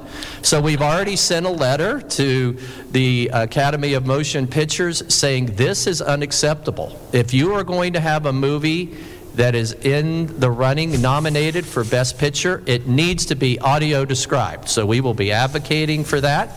But the Audio Description Project has just done an amazing job of making that whole environment accessible to our community. And what that does is allow us to be an integrated part of society. Done an absolutely outstanding job. We have our scholarships and awards program. We, this year, collaborated with AFB, the American Foundation for the Blind, and we have combined their scholarship funding with our American Council of the Blind scholarship funding. We were able to not create more scholarships with the exception of one music scholarship that AFB had, but we've been able to increase the value of our scholarships. So this year we are offering 19 scholarships valued at between $2,000 and $7,500. And that is going to total over $75,000 in scholarships that we're going to give away to blind and visually impaired students. So I just think that's really a strong move forward. The application process is out there. I think the deadline is today or tomorrow, and we've gotten lots of applicants in, and it should be an exciting year to honor our new scholarship winners at the convention this year. In addition, we have the JP Morgan Chase Fellows Scholarships. These are 5 scholarships we offer to potential future leaders of our organization. You can have been to a convention before. It doesn't have to be your first convention. But if you're an up-and-coming leader inside this organization, which I've seen a few of those here this weekend, right, Dan and Artis? They're out there. So keep that in mind. Apply for a JP Morgan Chase scholarship. You get an all-expenses-paid trip to Chicago, Illinois, to Schaumburg. You get to participate in the convention for the week and enjoy the programs. And we're looking forward to getting all the applicants we can for those positions, as well as the DKM first-timers. We'll have one from the East Coast and one from the West Coast, so those are all opportunities for people to take advantage of. So keep that in mind. The Scholarship and Awards Committee is doing a fantastic job. And then our next program is public awareness. And I don't know if you all realize this, but as we looked at all of our communication channels inside of the American Council of the Blind, we have 21 different communication channels that our folks can take advantage of, both our affiliates and our committees and our members. We have the Braille Forum and the E-Forum. We have ACB Radio. How about a shout out to ACB Radio, Rick and Brian? Yeah. So we've got it revamped. We now have 2 managers for ACB Radio. We first want to thank Larry Turnbull and all the great years of service he gave to ACB. Due to his health situation, he had to leave us. But we now have Debbie Hazelton and Jason, I always mess up on Jason's name, Castigway. Jason Castigway and Debbie Hazelton are our new contractors that are managing American Council of the Blind Radio, ACB Radio. We're working hard to improve the mainstream and make it more ACB and affiliate-centric. I listened to your board meeting before I got here on Monday, and I heard that you all approved $75 for an RSVA ad to be aired on ACB Radio for the next 6 weeks. So thank you for that. We've had 15 different affiliates have taken advantage of that. We've got all kinds of new programs that are starting. I know we talked with Woody and Colton, and they want to get a podcast going about Randolph Shepherd vendors, so we welcome that. Please come and talk to us. The more we can work together and get the word out of what beautiful things our community is doing, the better. So that's a big part of our public awareness efforts, as well as we've got tons of email lists that we reach out to on a regular basis between leadership and announce and convention email list. So we have, I believe right now, something like 60 or 70 different acting email lists inside of ACB. So that's a very rich resource. We also have Inside ACB, which is kind of our donor-centric stakeholder letter that goes out 3 times a year to our donors and key stakeholders. We have ACB Radio. We already talked about that. We've got acb.org. We've got our Facebook presence, our Twitter presence, LinkedIn. All of those are up and running on a regular basis. So there's just many, many ways to get the word out about your activity. So please reach out to Kelly Gask in our Alexandria office and Katie Frederick from our Board of Directors. They're our co-team leads, along with Deb Cook-Lewis from the Board of Publications for our Public Awareness Committee. And then last but not least, I'll talk a little bit about our development fundraising program steering committee. This is right now chaired by our Director of Development, Tom Tobin, along with Dan Dillon, who's the chair of our Resource Development Committee. They are putting all kinds of wonderful efforts together. 2 that I'd like to share with you all that are spearheaded by the Resource Development Committee, and I know you all have participated in them in years past. The first is our ACB Brenda Dillon Memorial Walk. The walk will be held Saturday morning. At the beginning of the convention, we'll walk a nice path around the hotel. The walk has done an outstanding job over the last few years of raising money for both American Council of the Blind and for our affiliates. So if you put a walk team together, half of the pledges that you raise go back to your affiliate. It's really an easy way through peer-to-peer marketing and selling to take your email list, send it out to people you know, and put a good team together and raise a lot of money for your organization. The Florida Council of the Blind, which I'm happy to be part of, we have really taken the ACB Brenda Dillon Memorial Walk seriously, because we just don't have the resources in a large state like Florida to put an affiliate walk together.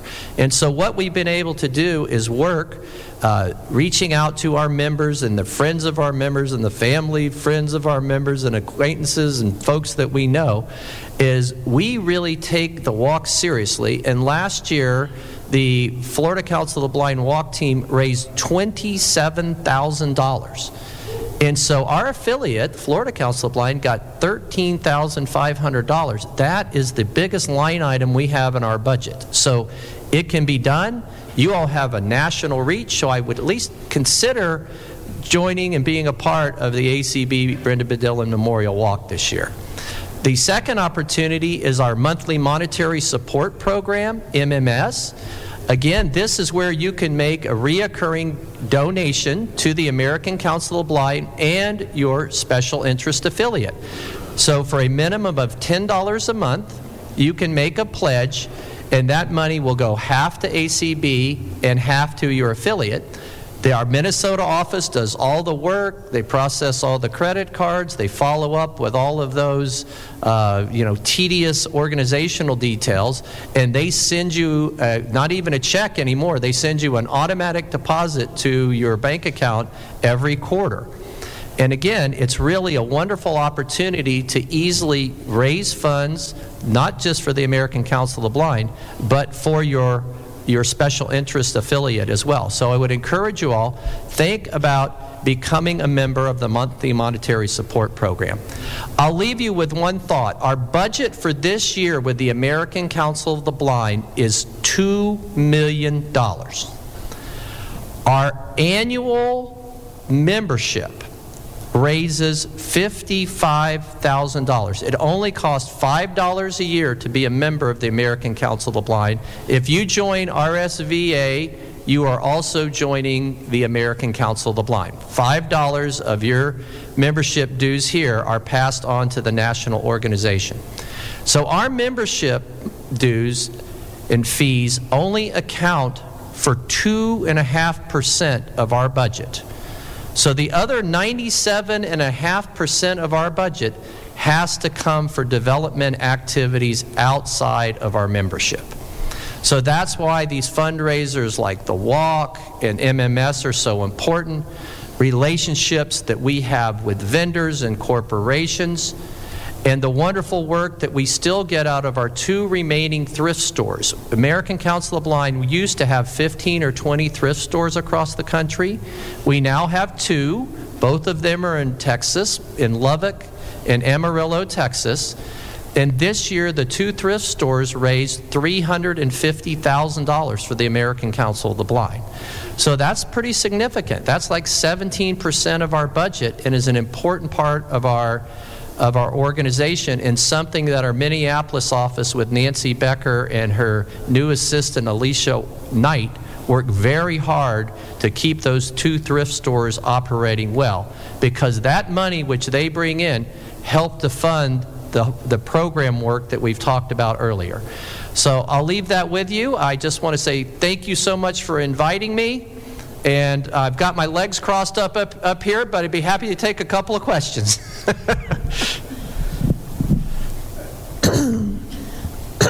Scott, would you like to take the mic around? Anyone have any questions for Dan?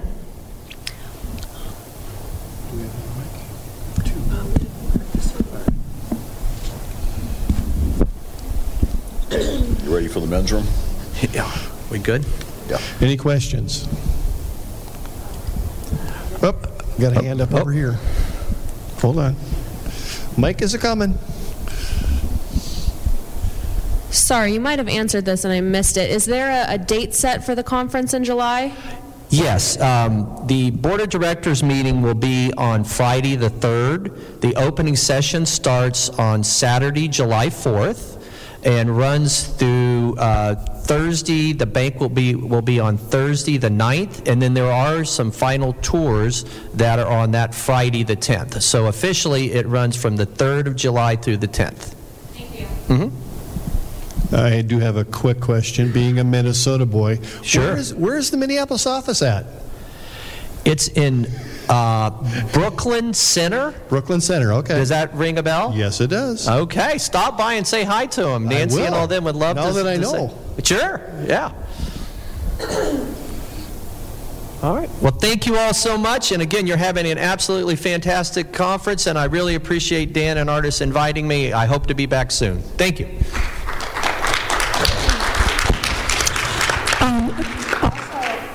I'd like to add that RSVA has our summer conference convention in conjunction with ACB, and ours starts Friday evening on July 3rd. We have a mixer, and then Saturday morning we have our Board of Directors meeting open, and the afternoon we have programming all afternoon, and then on Sunday we have a luncheon and business meeting, and we have a mixer on Saturday night after the general session, the ACB general session, and then on Sunday night we have a comedian and karaoke, and then on Monday evening we're having a casino trip, which is, about a couple of miles from the hotel, and I'm not sure what we're doing Monday afternoon. If anything, we haven't really started doing much of our programming because we had to finish this conference first. But that's the general outline of the RSVA portion of the National Convention.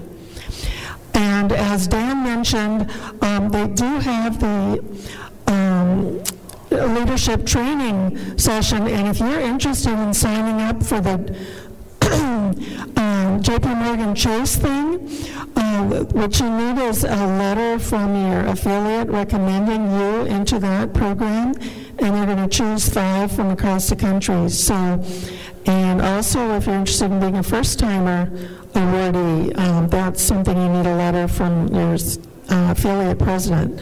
So if you're interested in any of those, make sure you let Jan know so we can put you in the running for either of those scholarship and training opportunities. Okay, the next item on the agenda is why get big box stores memberships and how that can help you in your business. And I have on here that Scott and John are going to talk to you about those. Oh, John's not in the room? Okay. So I guess it'll be Scott. Lucky me. Hey. Well, I did talk about this a little bit last year, but I do use the Costco business in Minneapolis, and it's a great alternative. I know for me, I use it as a secondary supplier. I do use Vistar as my main supplier, but certain things like salads that if I have to order those, I have to order such a large quantity from Vistar, where there I can go pick up just a few of them, and it just works out a lot better for my small micro market. But they carry a lot of other things too. That's primarily what I'm using it for, is to supply my micro market, because you can buy in such nice small quantities. They do deliver as well. I believe over $250 is a free delivery charge. So a good thing to look into if your area has a Costco business, and I know they're working on expanding those just like they are the Costco stores. So be looking for that. And I will say, if anybody has any questions and you want to ask me now or later, that's fine too. So. And I know when I was a vendor, I used Sam's Club, because Cedar Rapids, Iowa, they didn't have a Costco, but Sam's Club is an alternative in some areas, and they both work on a membership basis. You pay an annual fee. I know Costco, I think it's $55. I'm not sure how much the annual fee is for Sam's Club anymore, but you can buy, like sandwiches. Instead of having to buy a whole case, you can just get a package, like 8 sandwiches pre-wrapped, and they have chips and all kinds of things. And if you don't have a large operation, or you need things in between your large delivery, these big box stores are a great alternative. Does anyone have questions for Scott? I was going to mention too, I have a business membership at Costco, which is $100, and I believe this works with Sam's Club as well. You're going to get a rebate on a certain portion of your purchases through the year. And I used to get a rebate from Sam's Club, but that rebate's kind of shrunk away because I'm doing most of my business now with Costco. And the nice thing about Costco, which Sam's does some of this too, but Costco tends to do a little better job of, you can purchase your gas there at a really good rate. Also, some of their other membership benefits are really good. I know I've taken a couple of trips with Costco Travel, and it's been very good. They certainly have a buying program for your automobile, or if you need a van or something like that. So lots of different options. So keep it in mind.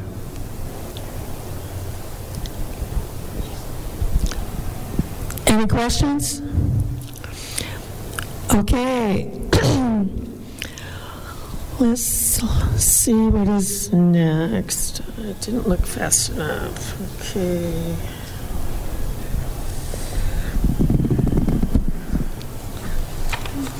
Turn page.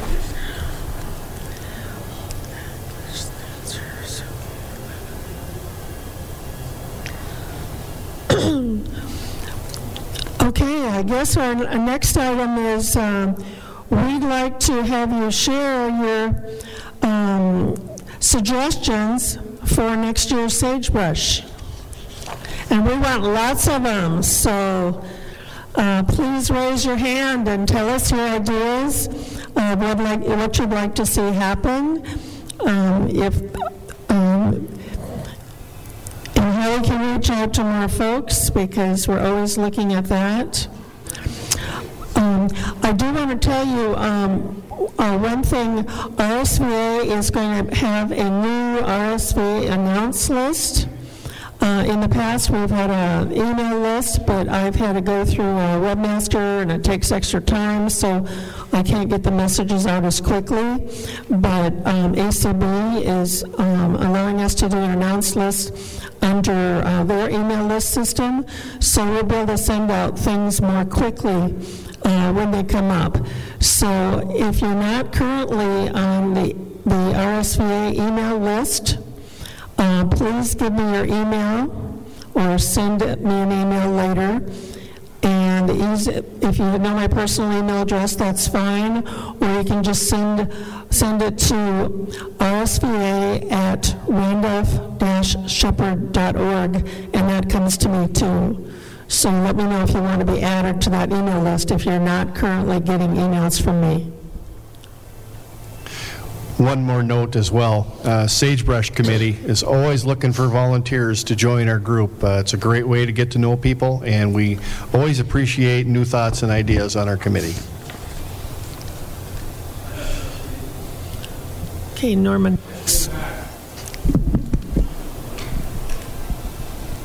Microphone's coming back.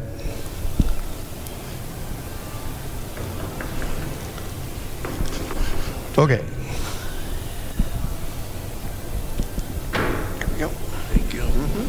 Yeah, this is Norman. I also is concerned about the amount of people that attend.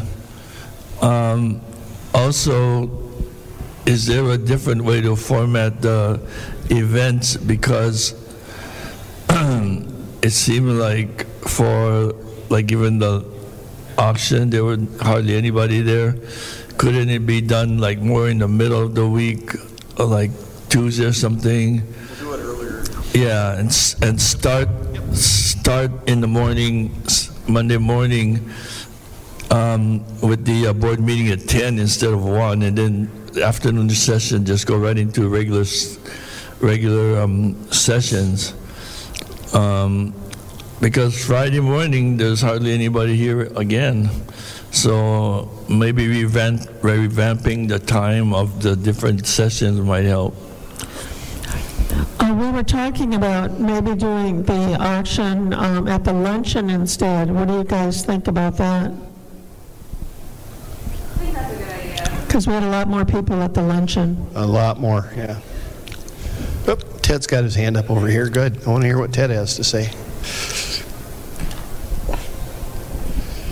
I would love to see a panel of first-year vendors hosted by a first-year vendor.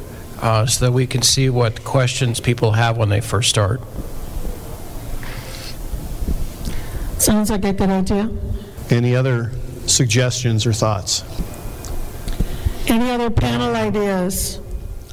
Well, certainly if something comes up between now and next Sagebrush, which, believe it or not, it seems like a year away is a long time.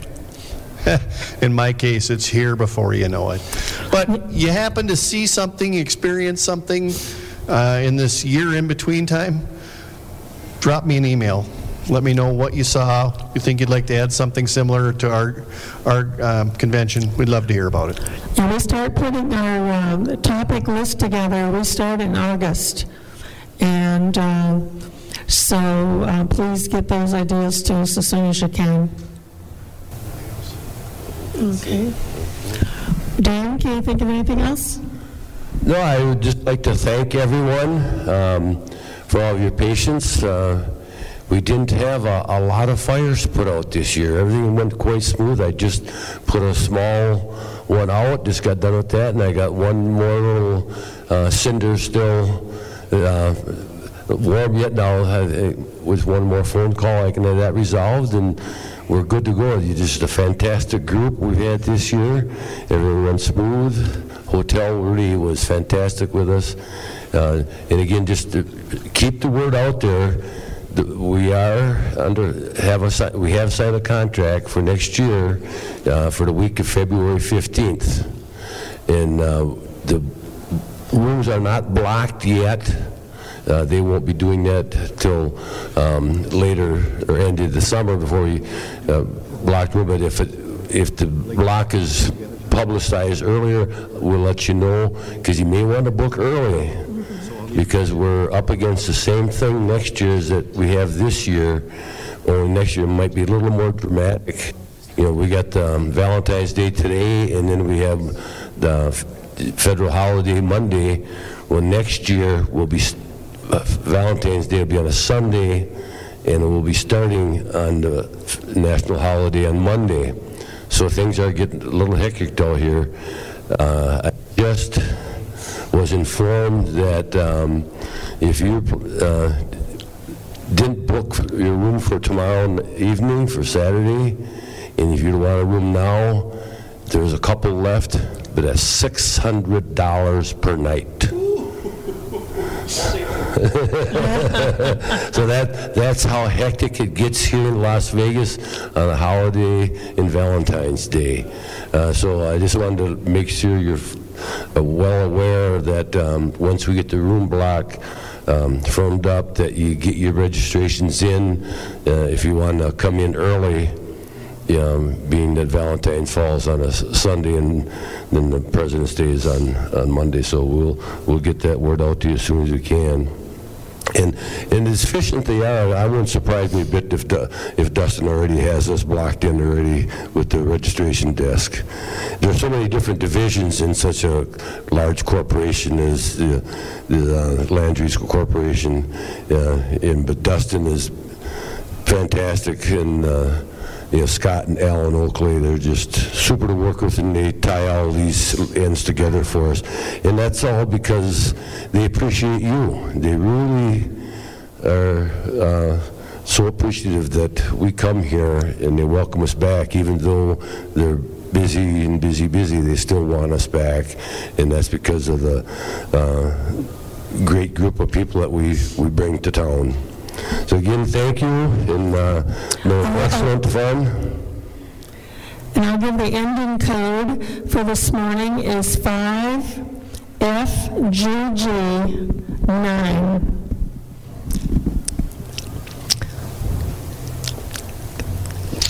Okay, everybody, I think that's going to be about a wrap now for the 2020 Sagebrush Conference. We look forward to seeing you next year. Oh, wait a minute. We got some door prizes. Oh, some door prizes, huh? Almost forgot about them. Let me see what my number is here.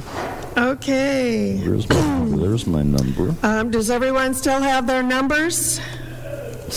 Okay. We got a $25 gift card here from Mark Breen from his advisor services. And let's pull a number. Number 632. Okay, Scott, are you here? Okay. Mark is unable to be here this year.